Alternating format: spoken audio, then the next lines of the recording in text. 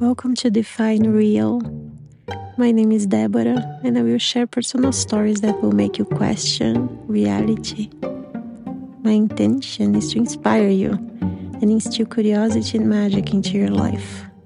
I have 42 years of stories to share, so let's begin.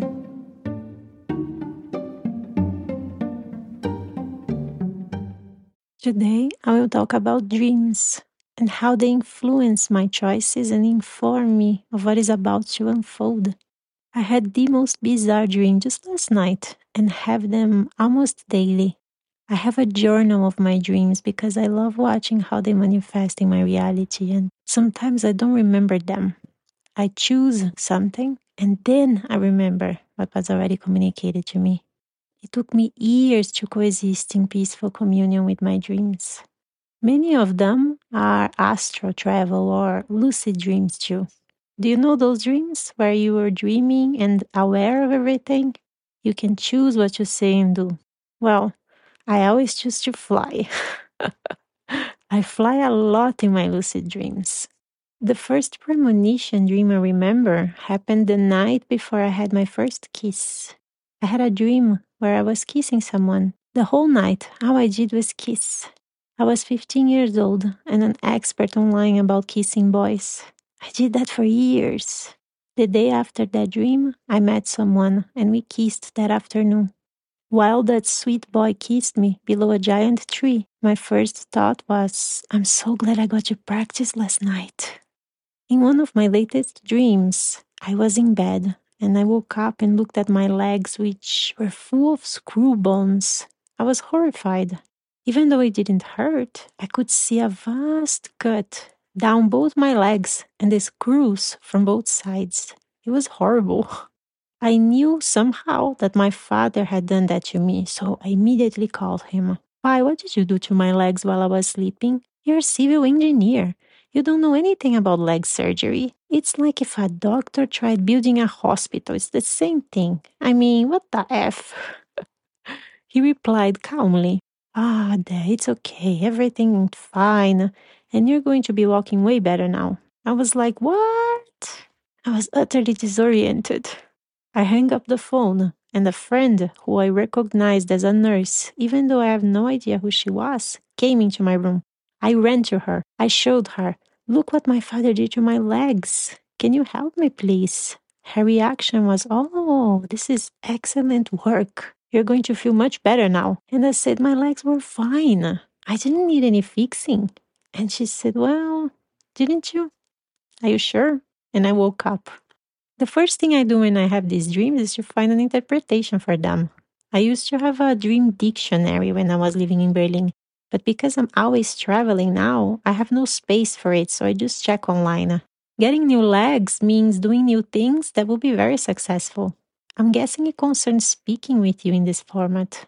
It's about sharing my stories this way, being open and vulnerable in a way I never dared to do before. While I'm telling you all these stories, a toxic little voice is inside me, questioning my actions. I'm in the process of making friends with this voice, so it won't stop me from telling you all my secrets. Once, I dreamed I was at a party, and a bunch of people I knew from the art scene in Berlin were there. Everyone was having fun in a very dramatic and theatrical way. One of them, whom I considered at the time to be my best friend, was wearing a mask and looking at me without saying anything. It was so bizarre, I woke up in a sweat. The meaning of that dream was obvious. That person was not who I thought they were. They were not truthful with me. I remember thinking, nah, it can't be.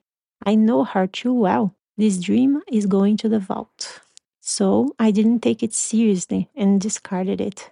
Some years passed, and this person revealed themselves to not be my friend. They weren't even their own friend. They weren't doing it on purpose. The mask they were wearing was from themselves too. I'll get into more details of this story when discussing friendships. Isn't it eerie that my dream was right all along? I had a series of dreams in 2020 that profoundly changed my life and perception of reality, and I will share it with you now. Remember the beginning of the pandemic? It is such a strange moment, especially regarding our psychological collective well being. I was intensely involved in energy healing. I spent a year and a half learning and practicing a Japanese technique called Reiki with a dear friend from Tokyo who lives in Berlin. I will tell you more details about it when I talk about my stories in Japan in a future episode. Still, just to contextualize for you, my dreams have changed since I got involved with healing. They are now mostly lucid. It's like I am awakened during the day and living my life. At night, I sleep and dream lucidly. So I'm always awake in a sense. In the middle of July 2020, I had a sequential dream, which is something I had never experienced before. Every day for 2 weeks, I would sleep and start dreaming in the same scenario, with the same things happening around me. I was in a deserted area and I was kind of like a drone, flying around and watching an epic scene unfold. On the first days, I saw myself as a giant standing on the edge of an enormous cliff. I would fly around my own giant face. I was so big, it scared me, and I had to soothe a lot of mental fear. If you ever met yourself in a dream, you know what I'm talking about. The mind freaks out seeing us in front of us. Every day, that same scene would be repeated, but there was always an evolution to what was happening. Every night, the giant me would have more clothes on, more tattoos on my face and body, one of which I ended up doing for real, and that's also for another episode. And the presence of the giant me would be greater, bigger, more stoic. I was unmovable, waiting for something to come with the attention of a Zen master. There were also lots of tiny balls of light floating around me. As the nights passed, the amount of light balls grew exponentially. By the end of 2 weeks of watching this scene unfold, I got accustomed to the whole thing and was going to sleep excited to see what the next chapter would bring. Then, one night, things changed. Suddenly, I saw a massive dark liquid. It had the color of eggplants and was coming towards the giant and her light friends with the strength of a waterfall. It was war. The lights threw themselves on the dark liquid. They dissolved and transformed together every time they touched it. It was like they were merging in an intense, epic battle. Then, all of a sudden, I wasn't the flying drone anymore. I was the giant and felt a surge of power that I cannot describe to you. It was like I could lift an entire planet if needed. I recognized myself and I knew what to do. I took my spear and pointed at the center of the dark liquid. I felt a presence behind me when I was about to move towards it. I only had time enough to move my head to see who it was when I felt a violent, sharp pain in my back. I had been stabbed. I woke up screaming in pain. I couldn't move in my bed and was lying on my stomach. I was back in Berlin and I was terrified. The pain was excruciating. I thought, oh no, did I get COVID? But that wasn't it. After a good half an hour trying to get up, I finally managed to go to the bathroom and wash my face. I couldn't breathe properly because the pain was so intense. It was right in the middle of my spine, and every breath and step I took was agony. So I did the only thing I could and called my Reiki master. Luckily, she was just a few minutes away from where I was staying, so she ran to see me. She arrived at the house and gave me a sharp look, told me to lie down in the same position I had awakened. She placed a few crystals on my back and did her thing. Slowly, I felt a relief, and my breath started returning to me. I fell asleep for a few minutes and woke up with her packing her things back into her bag. I got up, looked at her, and told her what had happened. She gave me a serious look and asked, "Where were you, Deborah?" It's funny because I'm feeling that pain in my back as I tell you this story. It has become a wound. It's sort of like a wound from a battle.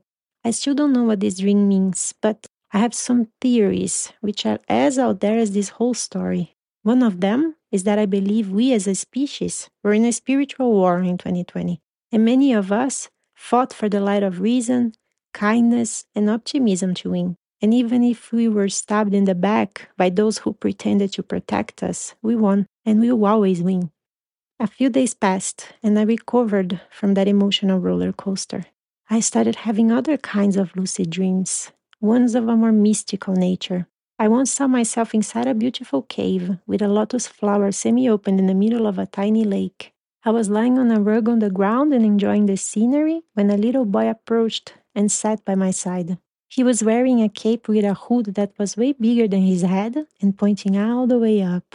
His face was covered in tattoos, much like the giant I saw in the other dream. He was incredibly stoic and didn't say a word. He just sat there and looked at me. No emotion, no reaction. He was the embodiment of stillness. I looked at his little hands. He held a red diamond ring. I felt recognition and told him, "Oh, this belongs to me, doesn't it?" And he just handed it to me. I put the giant ring on my middle finger, where I have a crown tattooed, and a gentle and powerful wave took over my heart. I recognized that boy. He was me. When I woke up, I searched online for the symbol of a red diamond, which I discovered is the most rare of all diamonds. I had never seen a red diamond before because I'm not into diamonds. The symbology was inspiring for me. Time for introspection and solace, strength and courage. These are all traits that I'm passionate about and work daily to incorporate in my life. There was a phase of dreams that I'm still uncovering. In the last dreams of this series, I was in a cave in Egypt, and a giant cyclop head floated in front of me and told me in a grave and loud voice, "This is just the beginning. You're not ready yet." I had a couple of dreams where I was saying some things to people without any expectation. They would look at me with big, cartoony eyes, like they resonated with that information so much that it transformed them somehow. And then an elderly person would come to me and say, "You're not ready yet. Come with me." I always woke up confused from those dreams because I wasn't saying anything to anyone then. But now I am. I wish I could look at your eyes right now. Most recently, I had a dream where I was in front of a group of people and made a movement with my arm. An eagle landed on me, and we touched our heads together. People started taking pictures of us, and I remember thinking, whoa, what am I doing? This is cool. Interestingly enough, I've been connecting with birds intensely, personally, especially during my last visit to Brazil. The same thing happened when I was in the Amazon forest, and indigenous people told me I was lucky to have these creatures come after me, since they hadn't seen them for years. I'll talk more about birds in Brazil in the future too. So much to tell you. I also sometimes dream of characters, beings that are not real, and they behave in surprising ways, shaking me to my core. Once I saw a huge and round being, and he had streamers of baby blue, pink, and green colors all over his body. His eyes were huge too and changing colors. He looked like he was coming from a cartoon. He was a bit crazy and erratic in his behavior. Out of the blue, he produces a huge hammer, like the ones used by judges. The hammer was also changing colors. The being then smashes the ground 3 times with the hammer violently. It was so powerful. Every time he hammered, I'd jump out of the ground. I woke up from that dream feeling lighter, like I had got my mojo back. Later that day, I received an email from my lawyer with the divorce paperwork ready to be signed.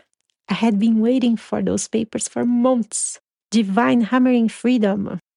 Dreaming about paradisiacal places I visit afterward is also a massive part of my experience. I had a dream a few months before coming to Chile where I was at a beautiful house surrounded by the purest nature, and there was a peacock on top of a tree looking at me.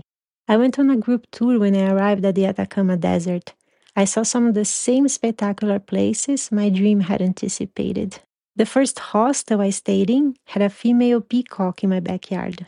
Her name was Valentina, and she gave me many feathers I now carry.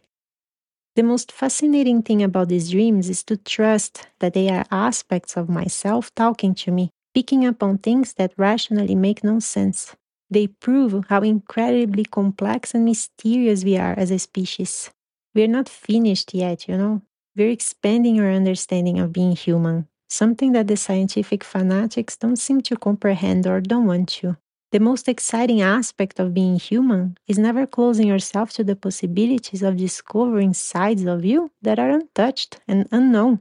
Dreams are a fantastic doorway for self-discovery and expansion of your existence in the world, so don't dismiss what they're trying to tell you. Be curious about them. Don't let anyone interfere with that process. Keep it to yourself, and maybe keep a journal of your dreams so you can validate what they're trying to tell you. The more you listen to your dreams, the more substantial and specific their messages will become. I will make another episode with this theme because there are many dreams I want to share with you. I'm having new sequential dreams now, so I'll return to this fascinating topic when I understand them. Thanks for hanging out with me today. I hope you enjoyed this episode and took away some food for your soul. Don't forget to subscribe, share with your friends, and stick around for the next one. Until then, stay curious, keep your mind open, and your heart soft.